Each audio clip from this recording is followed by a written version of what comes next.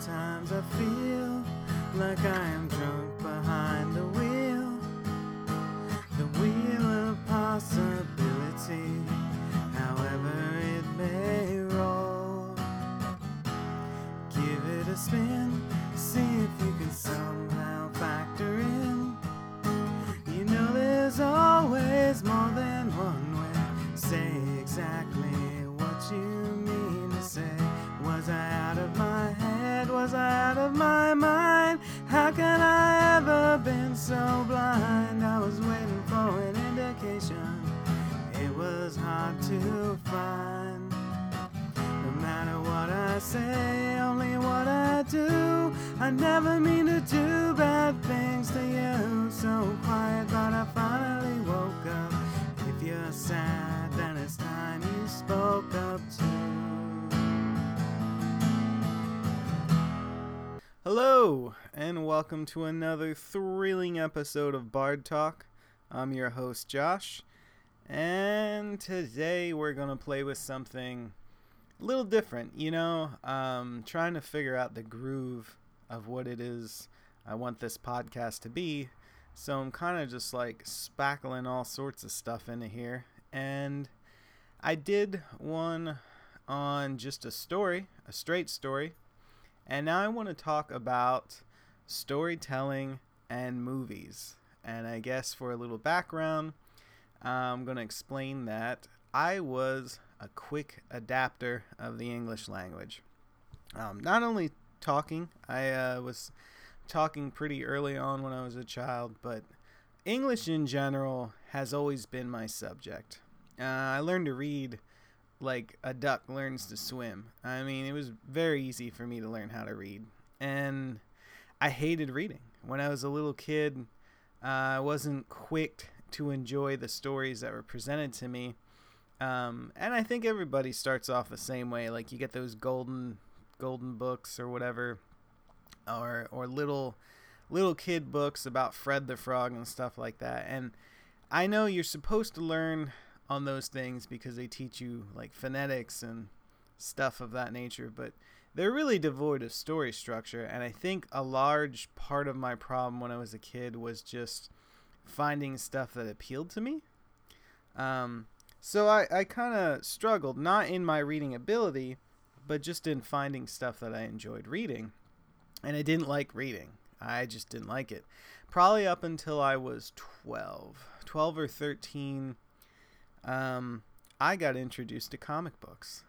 And my first comic book was Punisher Warzone. And that had a very adult, complex story as far as I was concerned at 12. And it really piqued my interest. And I gobbled down comic books. I read them like crazy. And not, sometimes I couldn't even really tell you what the picture frames were. I was just wrapped up in the storytelling within the comic books themselves. And I branched out. I mean, Punisher was my favorite when I was a little kid, but I really enjoyed Superman. And then as things went on, like I got into regular stories, and I really got into books. And now, I mean, I read like crazy. It's one of my favorite pastimes is reading stories.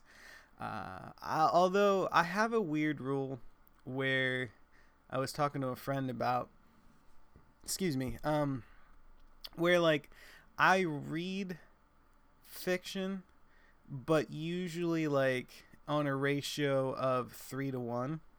So like I'll read one fiction book, but then I'll read 3 nonfiction books, like usually autobiographies or science-y types books. Like right now I'm reading one, and it's about how Homo sapiens evolved the way they did. And it's really fascinating. It's a little slow reading. But right before that, I read Dragon's Teeth by Michael Crichton, which I read in 2 days. If that gives you an indication of how much I like reading. It's a relatively large book, but the font was pretty big and the chapters were pretty small, so it's easy to breeze through. And it's about 2 things that like absolutely pique my interest: dinosaurs, fossils, and cowboys. I mean, come on, great book.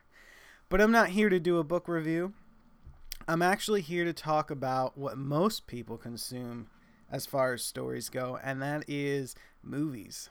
And going with the whole starting out learning to love reading with comic books, I'm going to talk about something that's close to me, and that's comic book movies. Now, I heard probably the perfect description for our generation, and that is our parents, probably more so to their point, their parents had the Western. And the Western dominated the movie industry like all throughout the 60s and 70s.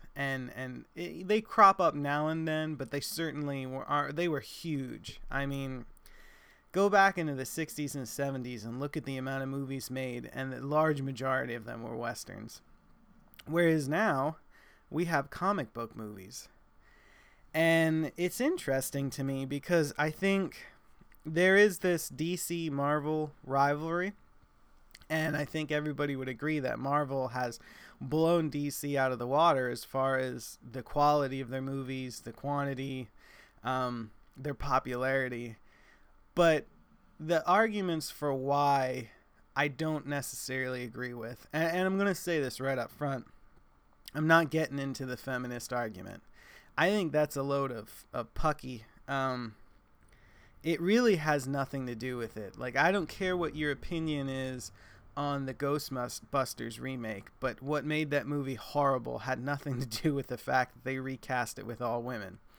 What makes a story good or bad has nothing to do with the character's gender, I think. I think it has everything to do with the character casting, and then, of course, what that character even has to work with. And that's why, I'll break it down further down the line, but it's kind of sad when you have character just execution in the story. Like, you have a character that's so perfect and so well, and you cast them well, and then you give them nothing to work with. So, without further ado, let's talk about that. Let's talk about the biggest character assassination, in my point, at least from my point of view, and I'm going to talk about Superman. I think Superman and Captain America are probably the easiest two to compare as far as this is how you get perfect casting, great stories, and horrible execution. And I will tell you up front that I blame DC with their director casting choice. Like, I don't think Superman is a hard story. I think they refuse to tell the story it should be because their fear of not being able to reach a modern audience, which I'll prove is an irrelevant fear with Captain America, is ridiculous. So Superman got a reboot. He was recast with an actor who I think did a fairly good role. I'm not opposed to Henry Cavill at all. Like, I think Henry Cavill was a good choice. Clearly the actor cared about his character, like the way he went about sculpting his body and all the work he put into trying to look like Superman. Henry Cavill is not to be blamed in this. Henry Cavill was the victim of Zack Snyder. And here's my point with this. Zack Snyder has said in interviews, in written interviews, I'm not going to read it verbatim, but he pretty much said, I want to make a Batman movie. I want to make a Batman movie. I love Batman. Well, so does the rest of the world. But Superman is probably the superhero we needed. And it's the superhero that is so easy to do if you understand a couple principles about the character. So they redid the Superman, and it wasn't horrible. I'm over sepia. I think DC's want to be the darker, grittier comic book movie franchise is stupid, especially when you have characters like Superman that you need to shoot vividly. You need to explain who the character is in his colors, because his colors aren't only iconic, but they touch so much into his character at a whole, and they just, this want to be dark and gritty and to do it in this ultra definition sepia muted color tone, just, it kicked off the film in a bad way. It kicked it off horribly, and we knew right away, like, oh, they're just going to jerk themselves off to the Batman remakes and try to make a Superman dark and gritty movie. And you know what? It flopped, and rightfully so. Zack Snyder has no idea who Superman is. Zack Snyder wrote Batman, and he put an S on his chest, and he made that character broody and unwashed, and the whole movie, like, kind of centered around him just being bummed out about being Superman. And I'm not saying that isn't an element of who Superman is. Clearly he is, but that's not who Superman is. Like, I'm sorry, you should have left LA. You should have went and lived in flyover parts of the country. Go live in Kansas for a little bit. Get to know what those people are like, because that's the key element of his story. I don't care that he's an alien. He was raised by Martha and Jonathan Kent, who owned a farm, whose farm was in their family for generations, and they have heartland American values, and Clark is supposed to have those values. Superman is a Boy Scout. That is his character. Yes, he has moments where he questions himself. For Christ's sake, the man's a god. He's self-aware of that fact.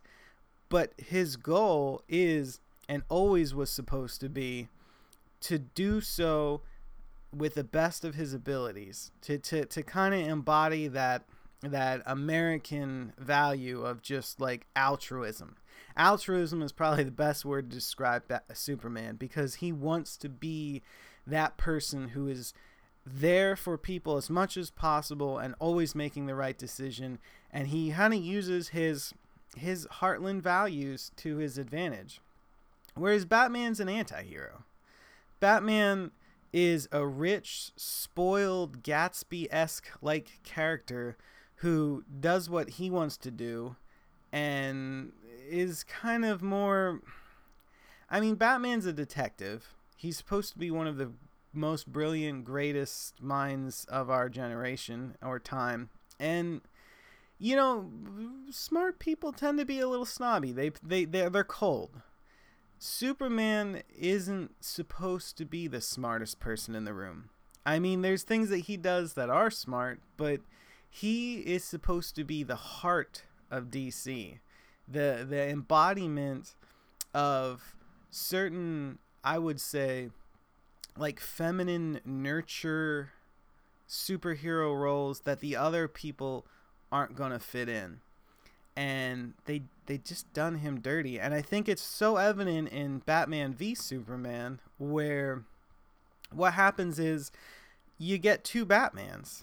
In that movie, Clark spends pretty much the whole movie just moping and brooding and not dealing with this fact that everybody realizes he's a god and he's made mistakes and people died on account of his actions. Like, yeah, the first movie was crap and it led to the crap Batman v Superman, but they really you're just watching two Batmans.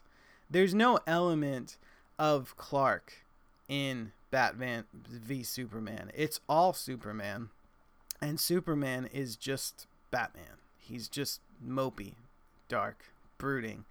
And the Batman portion of the story was fine because it was a Batman movie. I mean, Ben Affleck, everybody had their concerns and, the gnawing and gnashing of teeth online about the ridiculousness of it, but he actually did a fairly good job. And again, I think Ben Affleck wanted to play Batman, and he wanted to play the character homage, and Zack Snyder was perfectly capable of making a Batman movie. He's just incapable of telling a story of Superman. What really pisses me off about that movie is when I found out that they were going to use Frank Miller's The Dark Knight Um, that comic book, if you don't read comic books, if you don't like comic books, go get that comic book.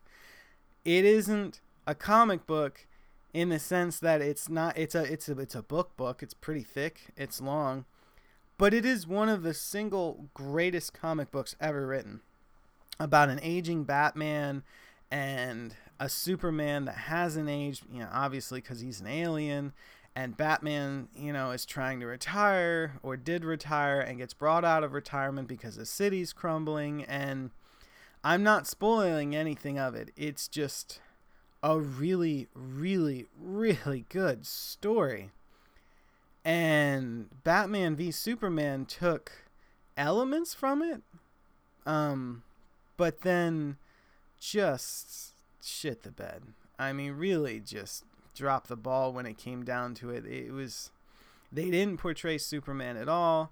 Batman wasn't nearly old enough. They cast somebody for Carrie Kelly, who was the fourth iteration of Robin, and never bothered putting them in the movie. Lois Lane, was an annoyance more than anything. She didn't move the plot along at all. She only existed to hamper things.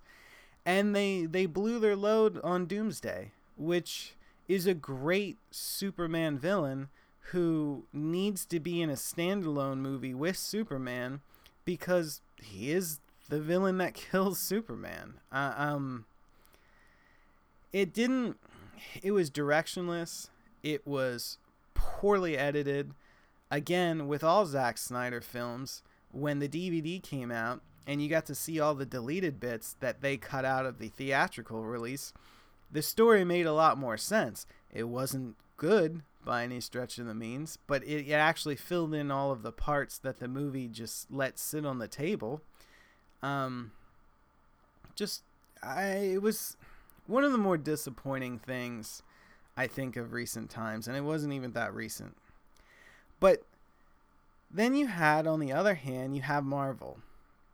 And I'm not saying that Marvel has had a string of back-to-back blockbusters that were just amazing. But what I will say is they did a lot of things right.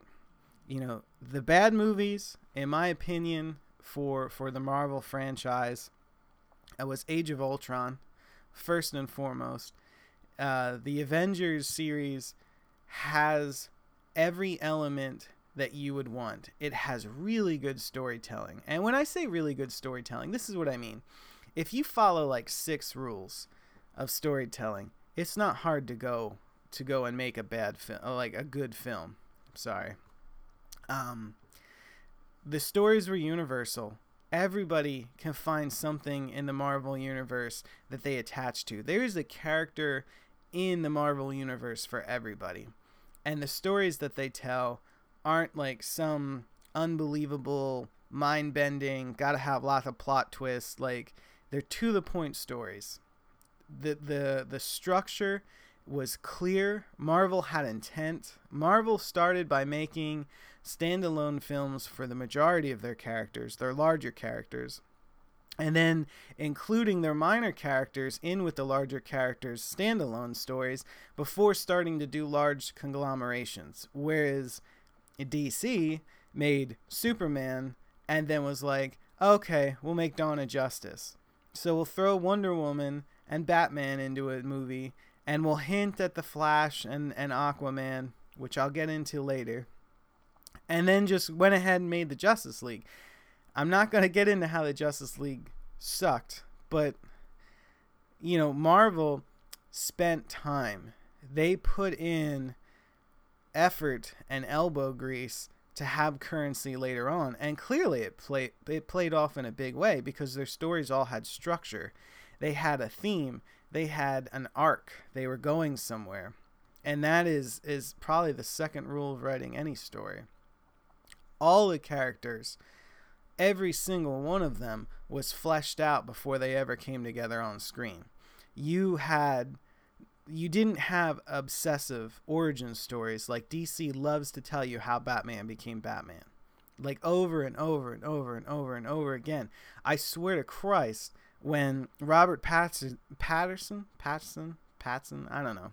When RP from the Breaking Dawn series, Twilight series of movies, takes on the mantle of Batman, I will fall out of my chair if we don't get another origin story, because that seems to be the only thing DC can do, is retell that stupid story.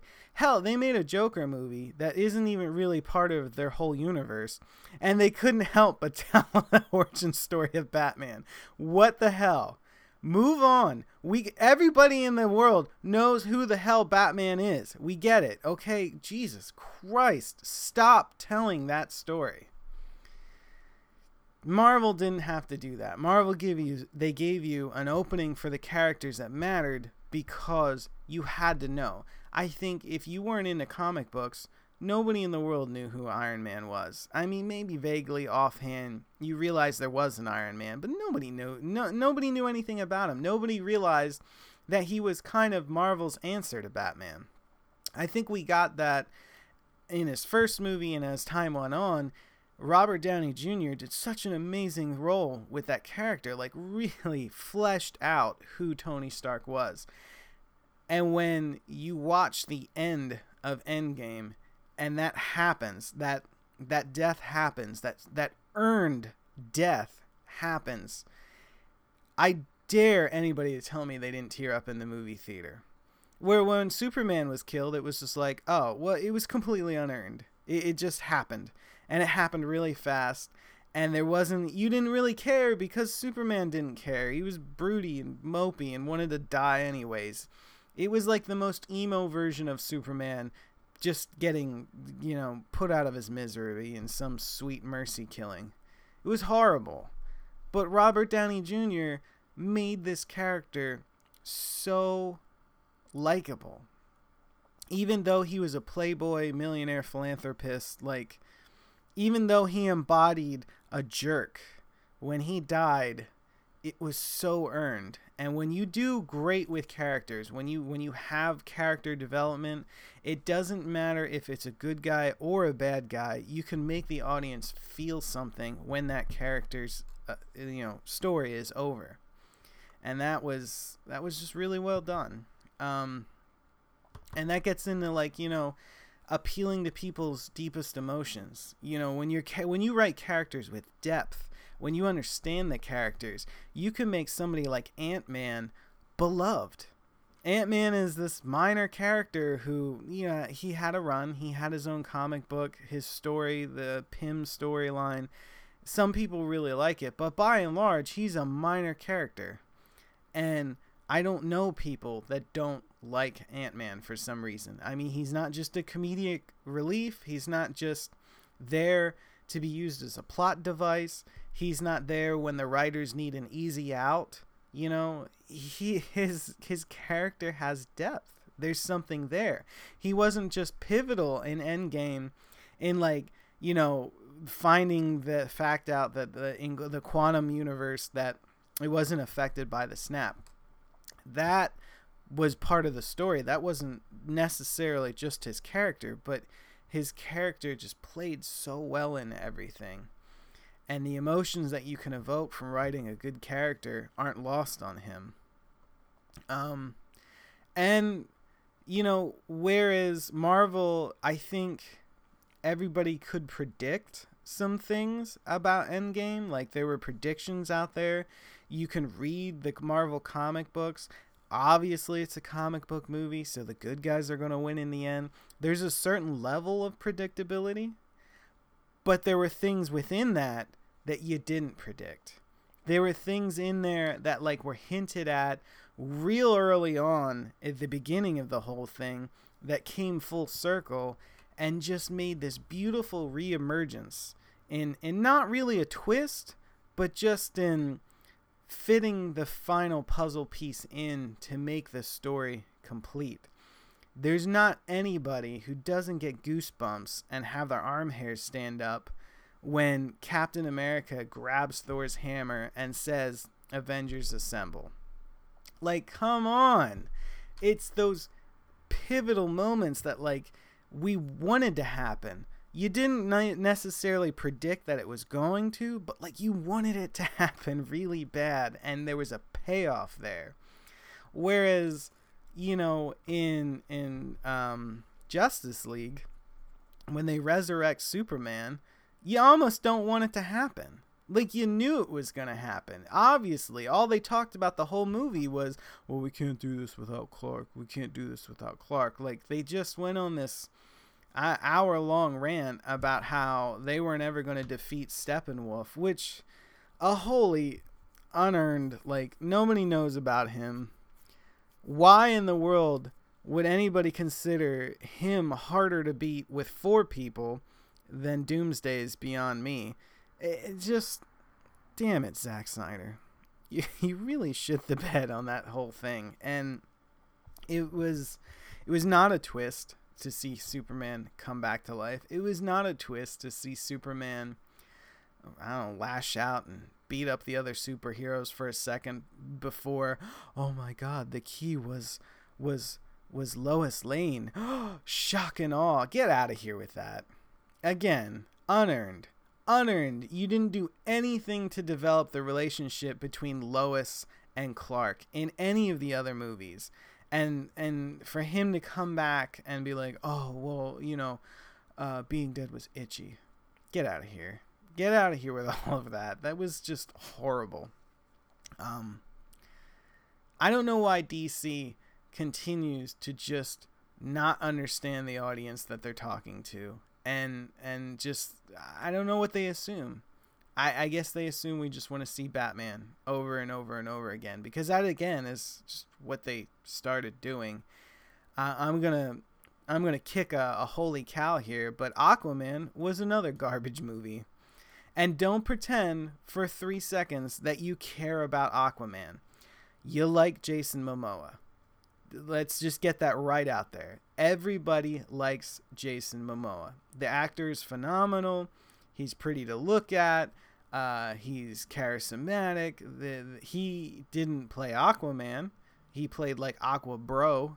It was clearly that whole movie, again, not knowing its target audience, or assuming its target audience was a frat house in Tampa Bay.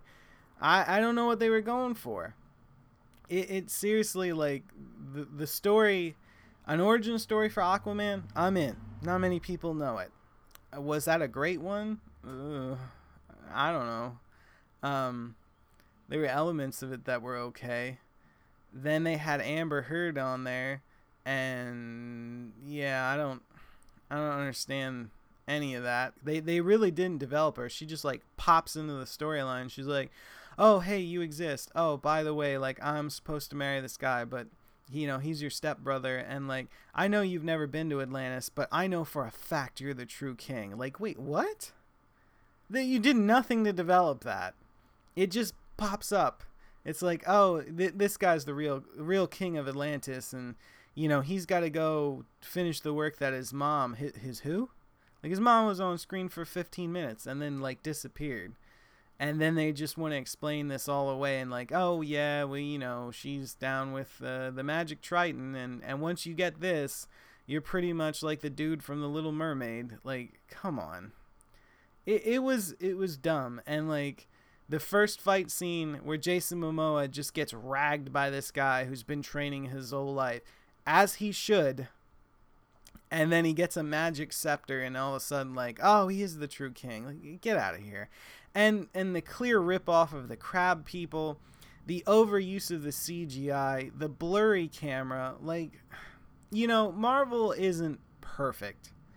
They have scenes, especially heavy CGI scenes involving Iron Man, Age of Ultron, again, one of the worst, biggest letdown movies, had a lot of that just blurry CGI where they were making things happen really fast in an attempt to disorient you.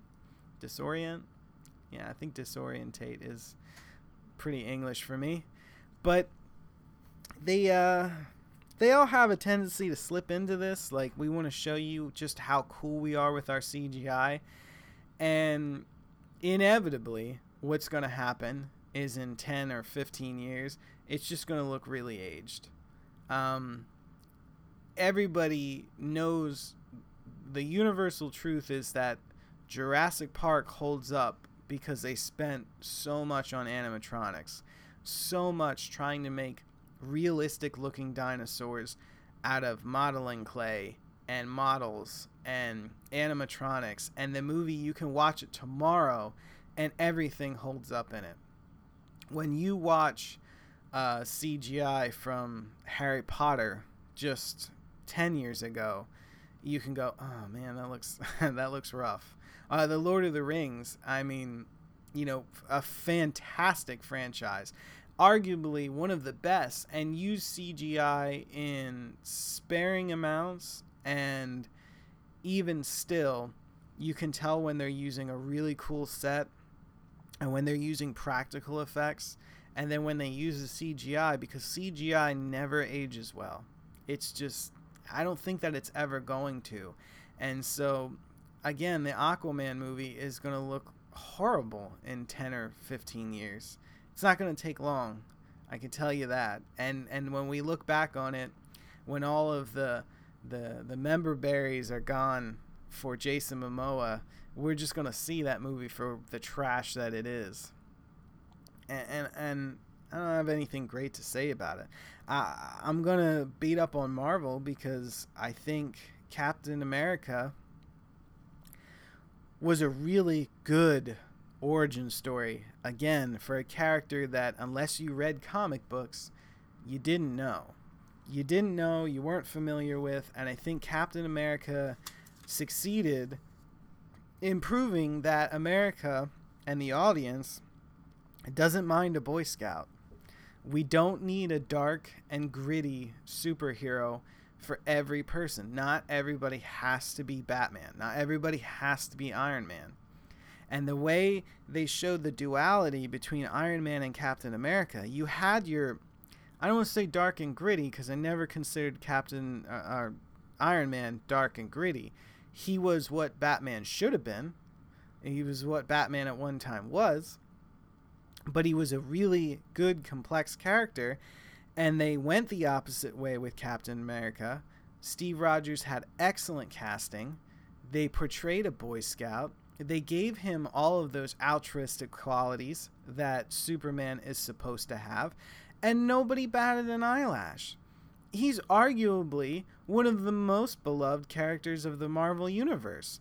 And I don't know how DC couldn't look at that and go, oh yeah, we don't have to make two Batmans. We can make Superman. And people will love him. We would have loved Henry Cavill had Henry Cavill played Superman and not just Batman in red and blue. But it doesn't matter. You know, we got what we got.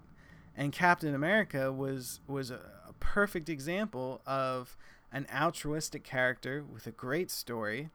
And his role throughout all of the Avengers movies was phenomenal, with the exception of Age of Ultron, because, again, I think when it came to Age of Ultron, I don't want to say I read because I didn't read it, but somebody I talk to about all the time about storytelling and story structure, and we talked about it, and they mentioned offhand that, you know, Zack Snyder didn't watch any of the other Avenger movies when he made Age of Ultron. So he had no idea who pretty much any of the characters were, and just decided that Kat and Steve Rogers were going to have this like low-key kind of romantic entanglement in that movie. And it didn't fit with any other movie, because clearly everybody was expecting her to fall in love with Bruce Banner. And as a whole, it sucked. Like, the storyline sucked. It didn't fit in with any of the other storylines. It seemed very much like a movie out of place. The CGI in it was overdone and horrible. The story got used to bring about the Black Panther, which was a much better movie.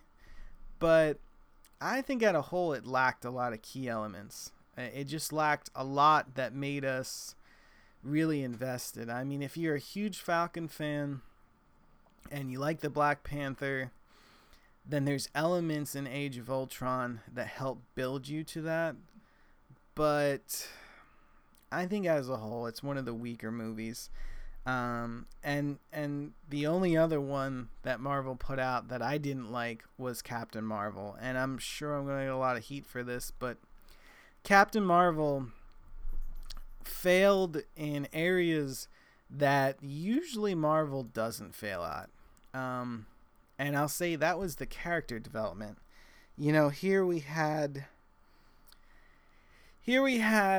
a female protagonist, more or less Marvel's answer to Superman, more so than Captain America. Like, I used Captain America to compare to Superman and Batman because he's the example that you can write a Boy Scout into a superhero movie and people aren't just repulsed by it. You know, like, we do like gooey structure, just good for good's sake type characters. Whereas Captain Marvel is kind of like supposed to be, you know, all powerful. And her story was just flat. Like, I don't know how to explain it. It could have been solved in 15 minutes in the opening part of the movie if she just would have taken that little thing off of her neck that controlled her powers. Like, I don't know. And like Ewan McGregor's role, I like Ewan McGregor a lot as an actor, but he didn't really sell to me that he was a bad guy or a good guy. He just kind of walked this middle road. And so it wasn't a surprise at all to find out that the Kree were bad, him in particular.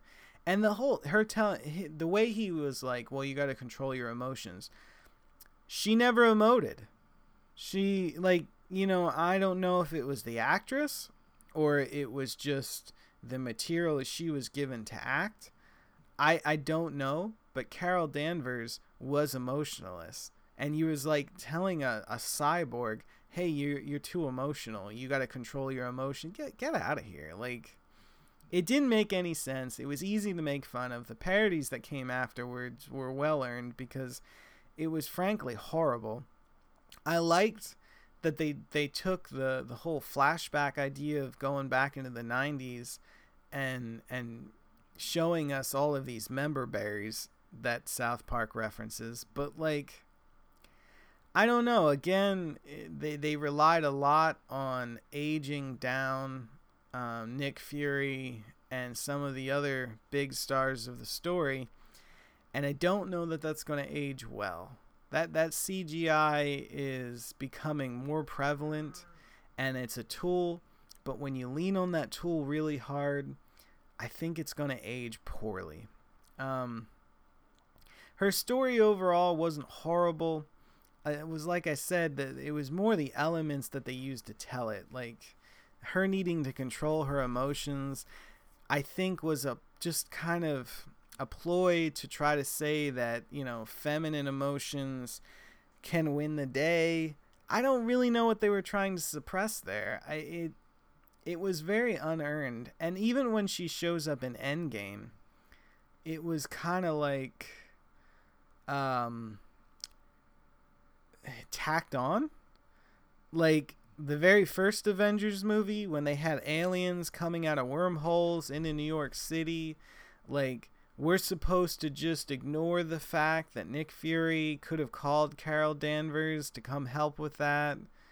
Like, that wasn't a big enough threat, but somehow, you know, Thanos snapping half of everybody out of existence finally was a big enough threat. Like, that's a large window there to kind of say, like, well, you know, this is a worthwhile threat, but this one isn't. It seems kind of irresponsible, and that's what I mean about it being tacked on. It wasn't that it was unearned. It just kind of pops up out of nowhere, and it just I don't know.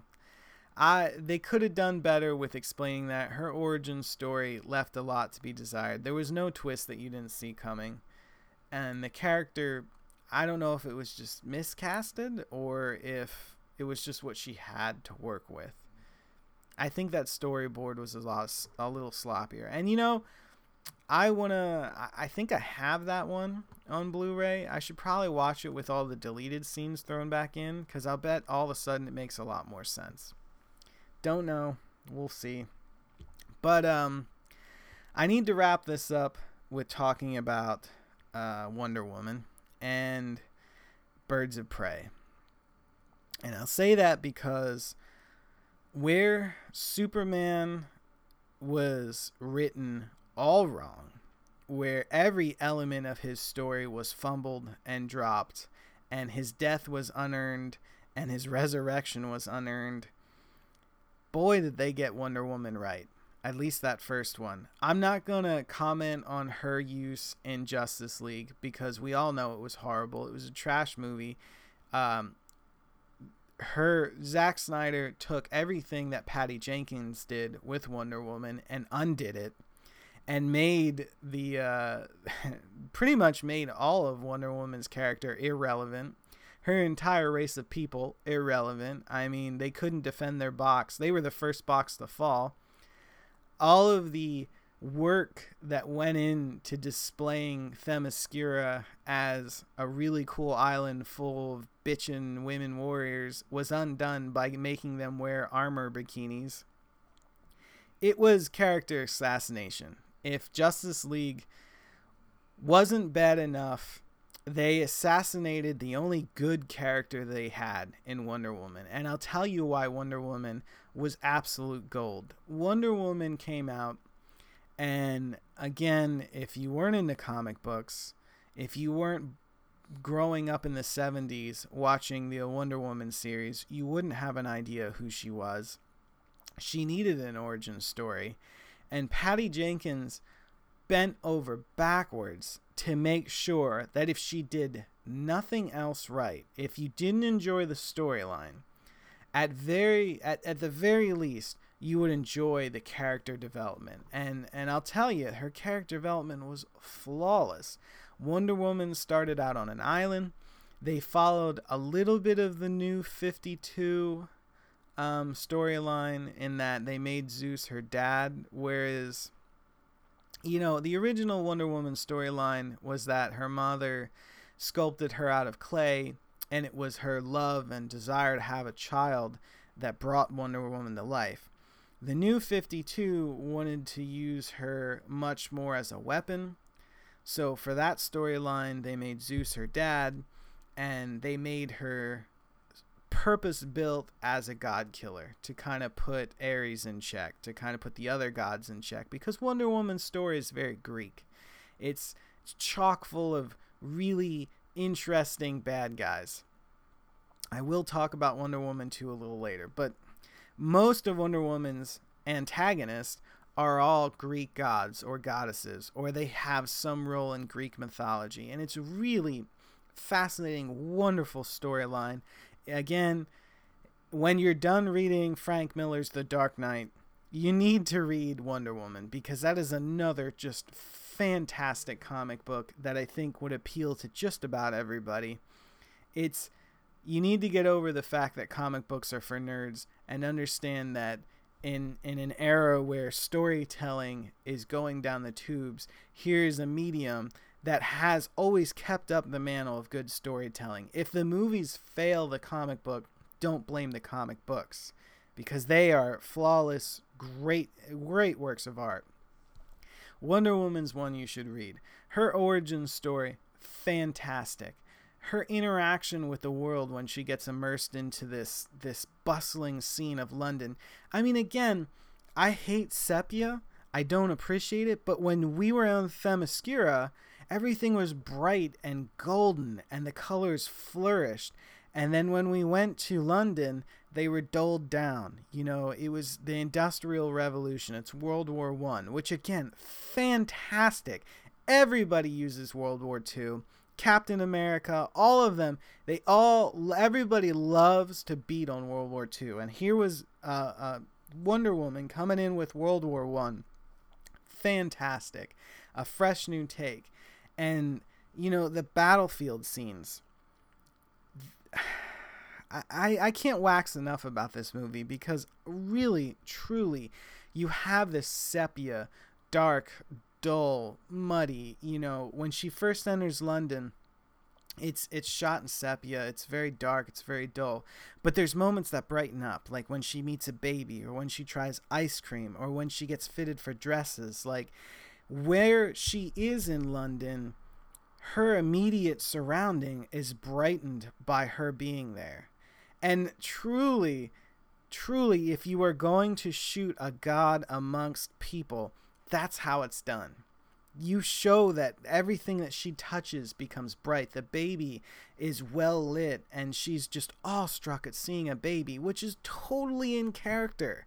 Because she's never seen a baby, because they don't have them on Themyscira, because the only way the Amazons reproduce is when they steal a man and rape him for a bunch of babies. Like, a little dark, I know, but she sees a baby and she's blown away by it. She tries ice cream and she compliments the guy that makes it. She doesn't wax over the ice cream. It's not this weird, like, shitty comical relief where she's just like, oh my god, ice cream, I love you. No, she compliments the guy that makes it because she's a human being and she acknowledges other human beings as existing.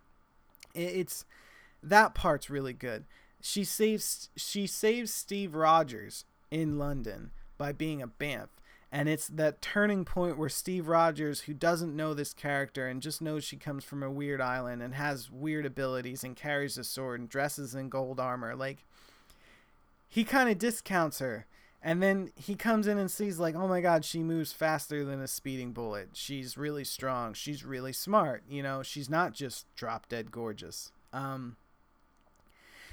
But then you move to the battle scene. And everything is in sepia and everything's gray and dark. And when she emerges out into no man's land and she drops her cloak and her armor is glistening and it's full of color and she's drawing all of the Germans, she's drawing the screen in.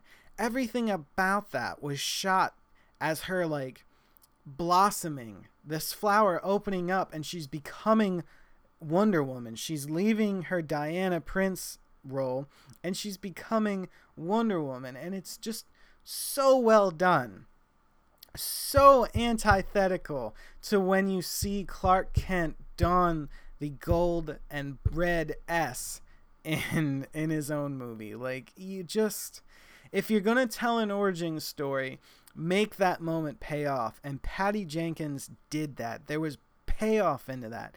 You watch this superhero, this goddess, become Wonder Woman, thrashing a battlefield, breaking guns over her legs, like, you know, just being a total BAMF. And they show the one thing that superheroes are supposed to do in every movie. They're supposed to inspire.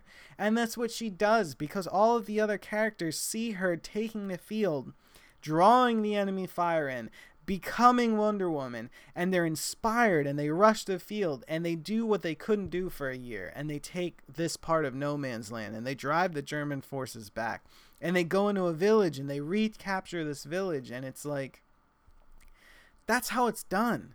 That's how good storytelling is. That's like, you didn't expect that. You saw World War I. You may have a vague sense about trench warfare. They reinforce how brutal trench warfare was, and then you get your character blossom in that. Whereas with Captain Marvel, with her big discovering her powers scene, it falls flat. There isn't any of that Raz. There isn't any of that, I don't know, that X factor that makes you really, really feel this superhero, because they were telling somebody who for 45 minutes didn't emote a damn thing to go ahead and emote. And when she smiles, like half-ass smiles, and then she gets all colorful. Like, come on, guys. I don't know why it is certain directors fear the altruistic good guy. I don't know what movie they watched. I don't know what reactions they saw in the audience. I want to meet the person that hates Christopher Reeves as Superman and says it's an awful story.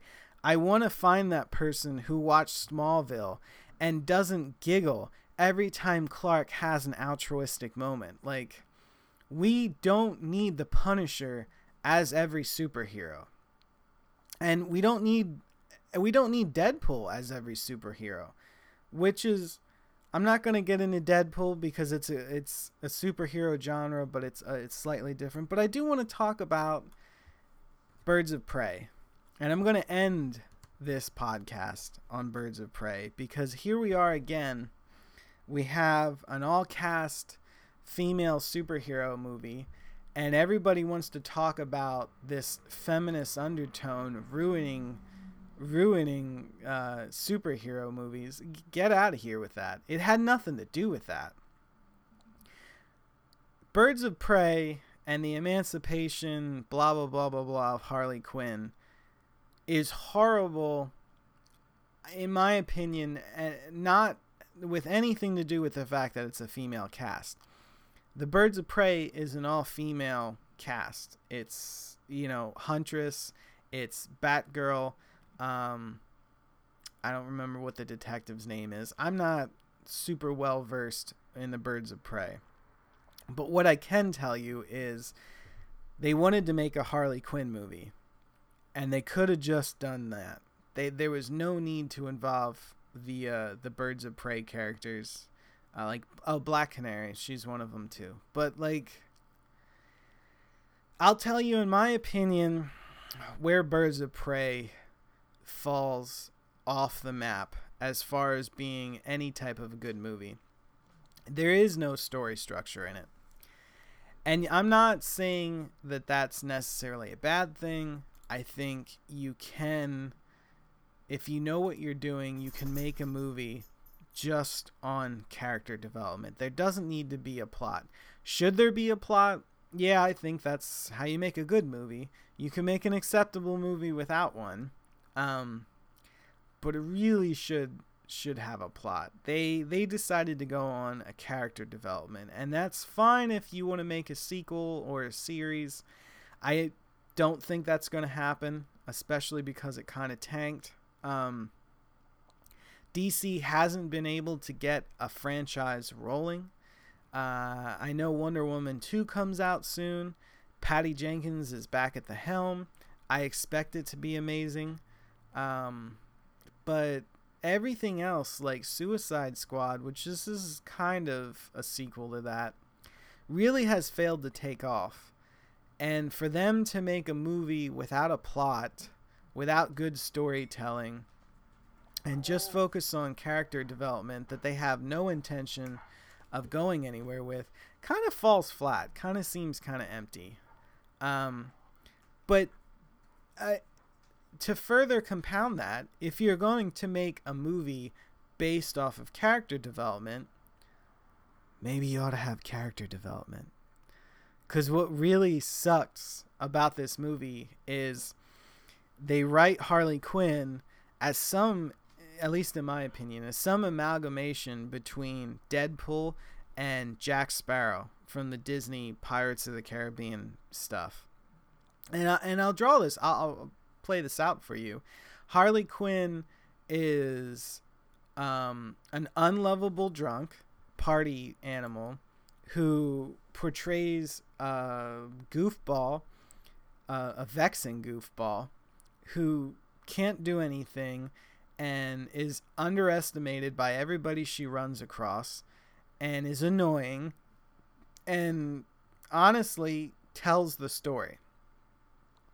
So you have this unlikable drunk buffoon who you can compare to Jack Sparrow because that's what Jack Sparrow was. The difference is Jack Sparrow wanted everybody to assume he was a moron. He wanted everybody to underestimate him. So when he was brilliant, it took everybody off guard.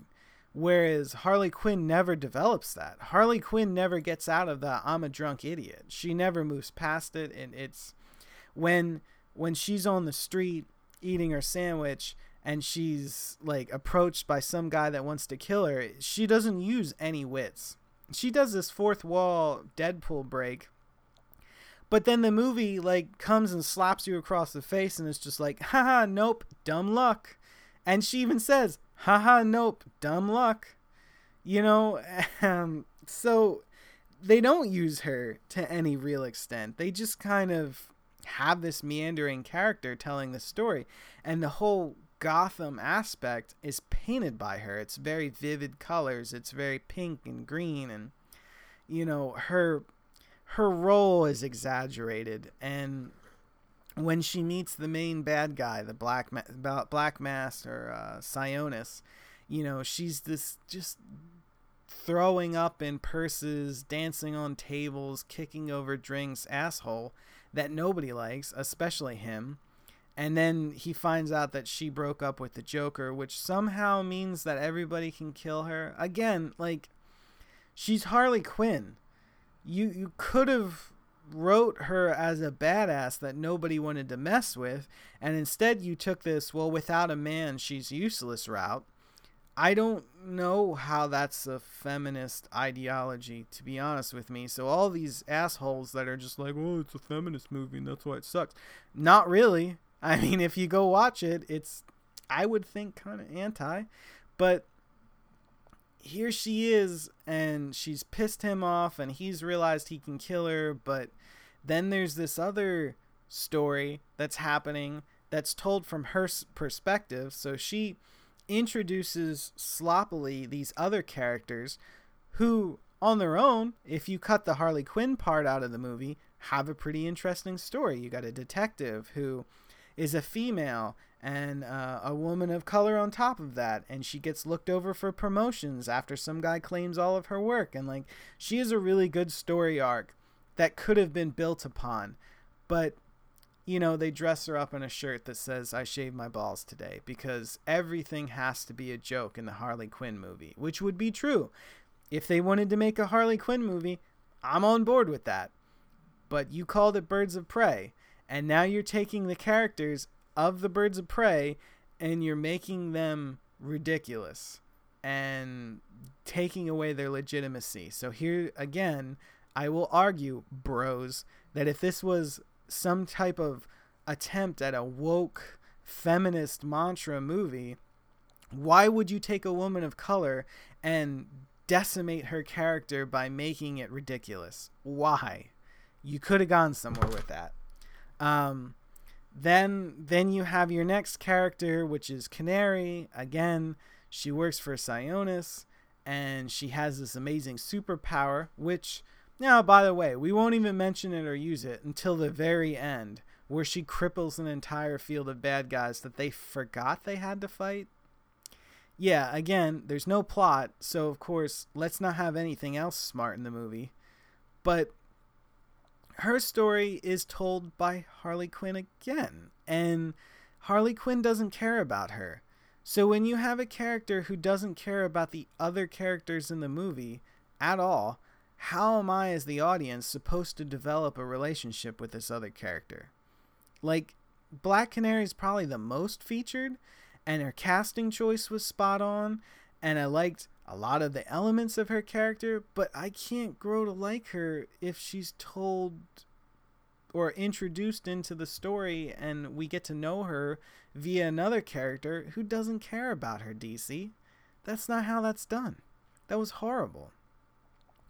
Your other character is Huntress, which is the most interesting character, could have had the most depth, could have had probably the best origin story of any of the other characters on this show. I mean, her whole family gets killed. Yes, her whole family was in the mob, but her whole family gets killed, and this diamond is lost, and this diamond has the bank account numbers or locations of the bank accounts that her family had with all of the money in it, which I'll touch on a little bit later. But that's not her motivation, isn't to get rich. Her motivation is vengeance for her family. So she goes and trains and becomes an expert crossbow marksman and just an all-around BAMF fighter. And there's some element of a story building here that I could invest some emotional currency in. And they make her a joke. They make fun of her bow and arrow, which she has to have this feminine rage on. And again, if you were trying to tell me that this movie sucked because it was a feminist movie, watch the movie, because all they do is reduce their female characters down to tropes. And her trope is feminine rage. And she doesn't bring anything to the movie. She could. There's lots of elements in there that they could expound upon on, but they don't. She's just this character that they make fun of because her whole family was killed and now she's ragey. Come on. You know, that was a horrible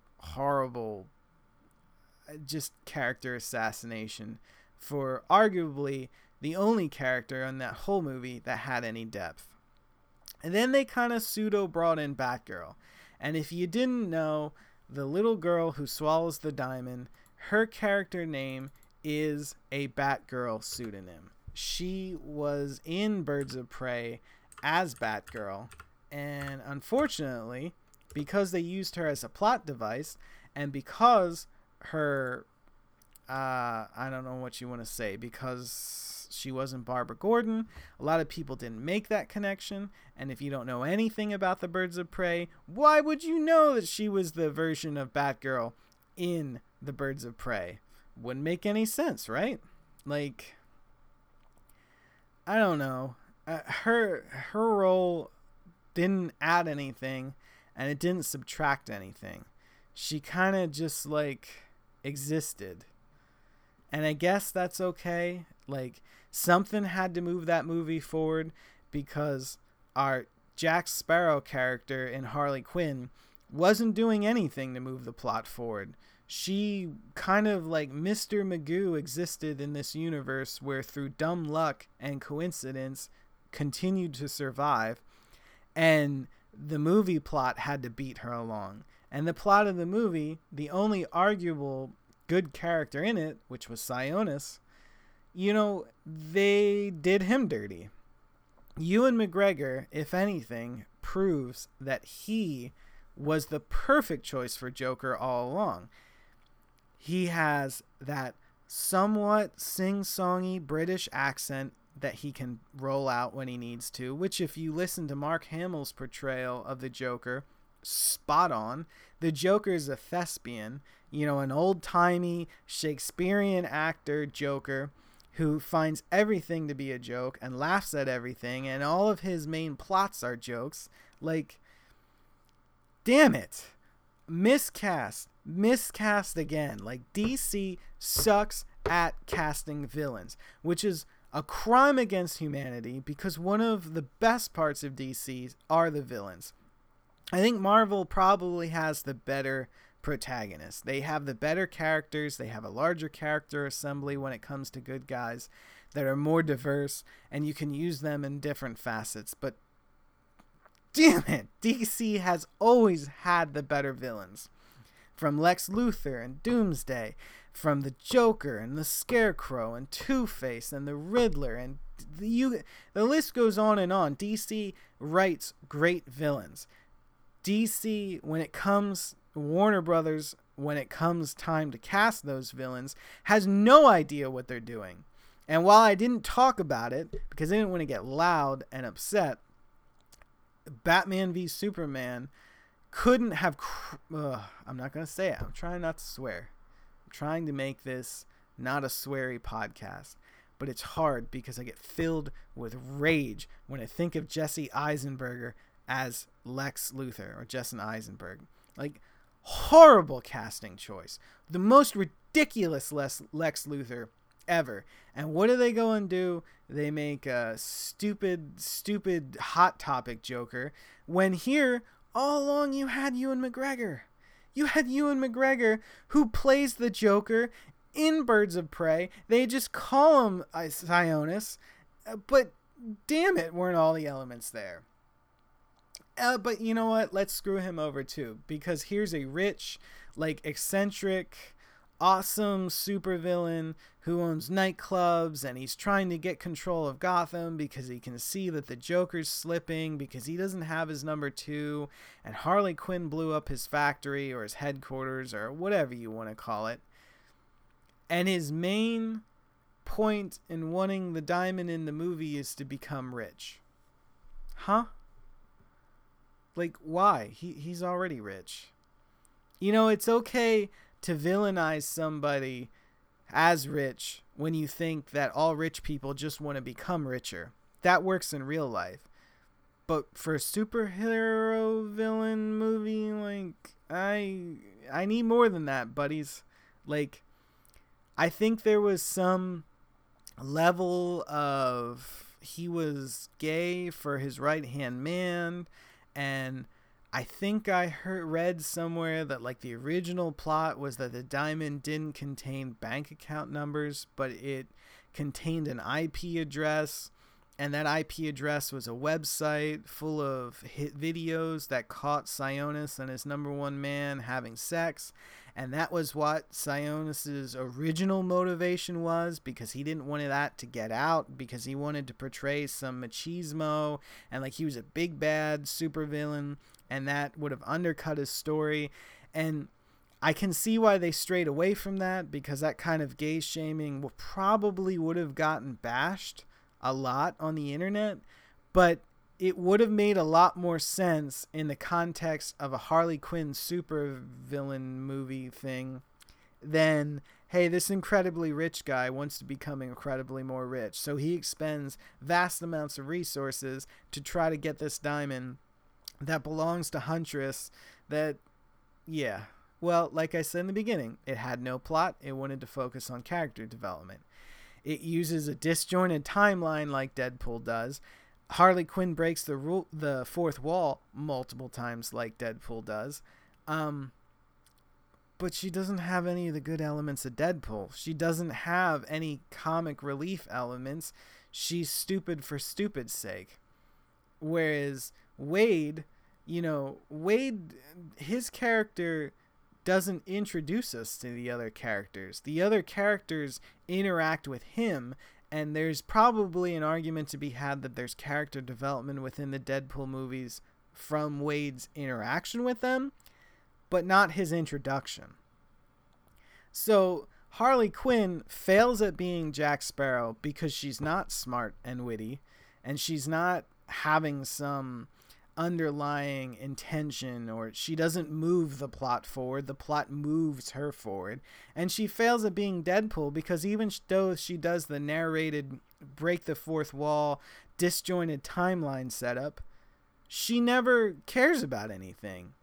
Deadpool actually does care about things. Like, that's part of his character. He had a romantic interest that he cared about.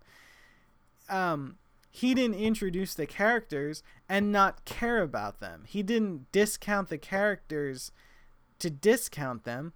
He did so because his character was kind of a slapstick humor kind of guy, but he wasn't introducing the characters. He wasn't the driving motivation between all of the other characters. The other characters interacted with him, and that's how we got to care about them. So Birds of Prey wasn't a bad movie because it was an all-female cast. It wasn't a bad movie because it had some kind of agenda. It was a bad movie because it had no plot. It had no agenda. It sloppily introduced characters only to make us hate them. And Harley Quinn should have just had her standalone movie. And they should have just made her Jack Sparrow if that's what they wanted to do. And completely rip off those movies. Because they didn't have anywhere to go on their own. And that sucks. It sucks because I love Margot Robbie. I love her Harley Quinn character. I just think that she didn't have anything to work with. There wasn't anything malleable there to make a movie out of. And trying to make it a Birds of Prey movie just ruined any opportunity you had to make a Birds of Prey franchise. Like, I'm sure Hollywood is looking, they're trying to make that female icon movie because women want to go see superhero movies as much as men do. And really, you can stop all the gender nonsense because both genders appreciate Captain America. Both genders appreciated Iron Man. Everybody loved Endgame, and everybody loved Infinity War, and everything that you made into those movies was wonderful and great. I think both genders appreciated Wonder Woman. I expect this Wonder Woman sequel, 1984 or whatever it's being called, is going to get men and women to go to the movie theater. And I expect it's going to be executed right. But that has nothing to do with why Harley Quinn or the Birds of Prey and the emancipation of Harley Quinn something was crap. It had nothing to do with why Ghostbusters was crap. It just, the movies themselves are lacking these really critical understandings of story structure. We're not telling stories within these movies. We're doing really crappy character development, or no character development, or we're undercutting our character development, or we're writing characters as other characters that they're not intended to be via Superman. Somewhere along the lines, movie or comic book movies are going to die. And when we go back 20 years from now and we look at the structure of all these movies and we reference them back to their comic books, this is going to be widely talked about. We're going to talk about how Zack Snyder had no idea how to write Superman, or how Ben Affleck did a good job with a terrible writing of a character. Like, I don't know that. I can't really argue that Batman was really written too bad, because Zack Snyder wanted to write a Batman movie, and he did that. We chose really bad villains. I don't know how this new Batman reboot's going to come about. I think, once again, we're going to suffer from horrific villain character choices. I will tell you, I am super apprehensive about the new Wonder Woman movie, because I think Kristen Wiig is going to be a horrible Cheetah. Not only that, I don't care about Cheetah. You have a million other characters in the Wonder Woman world which are much more compelling to watch than Cheetah, and I don't know, it's a lot to hang your hat on. But I expect it will be a great movie. I expect that as time progresses on, DC is going to lose more ground, because they've pretty much given up on developing Aquaman or The Flash, which I didn't even talk about. Henry Cavill is no longer Superman. Ben Affleck gave up Batman. Zack Snyder, please go away. Go make Transformer movies. Seriously, like, nobody cares anymore. And here we have it. So if this is the end of the comic book era, so be it. We got some gems. We got some turds. I love the turds too. And that's how I want to end this podcast. Is as much as I just went and bashed Batman v Superman and bashed Superman Returns, and I still love those movies. I still love those movies because, for me, it reminds me why I started reading. It reminds me, like, you know, these are the elements of storytelling that you need to pay attention to. Because like anything else, when you do something really right, you can glower about it and you can feel warmth and accomplishment, but you very rarely get knowledge. I think we learn so much more from our failures. And if you're really smart, you can learn off of the backs of other people's failures. So as much as I want to be a good writer and I want to write good stories, I can watch these horrible adaptations of my favorite comic book heroes, and I can learn something. And you can too. There's opportunities everywhere. So I'm sorry this was a super long one. I don't think I'm ever going to make a podcast simply on movie reviews, although I have opinions about them, and I tried to cover a bunch of movies, and it probably would have done more justice had I just covered each movie individually. But I wanted to see how this worked out. I wanted to see what the reaction is. If this podcast falls flat, I won't ever do a movie review again. If you want to have a say on what I talk about or what topics this podcast covers, reach out to me. I am on Twitter at CapandJDP. I am on Instagram at JoshZep5. Like, find me. You don't have to follow me to DM me. You can. I'm not a locked account, so reach out to me. You know what? Start a conversation with me. I will talk to anybody. I want to make this podcast better, and I'm just kind of like, you know, this first season is gonna be like kind of scattergunning ideas out into the cosmos here to see what everybody likes, and I'll go from there. So thank you again. If you are one of my subscribers, if you listen to this and you enjoyed it, let me know. And I'll be back next Wednesday, and we'll talk about something completely different, because every episode that I've done, I've tried to make completely different.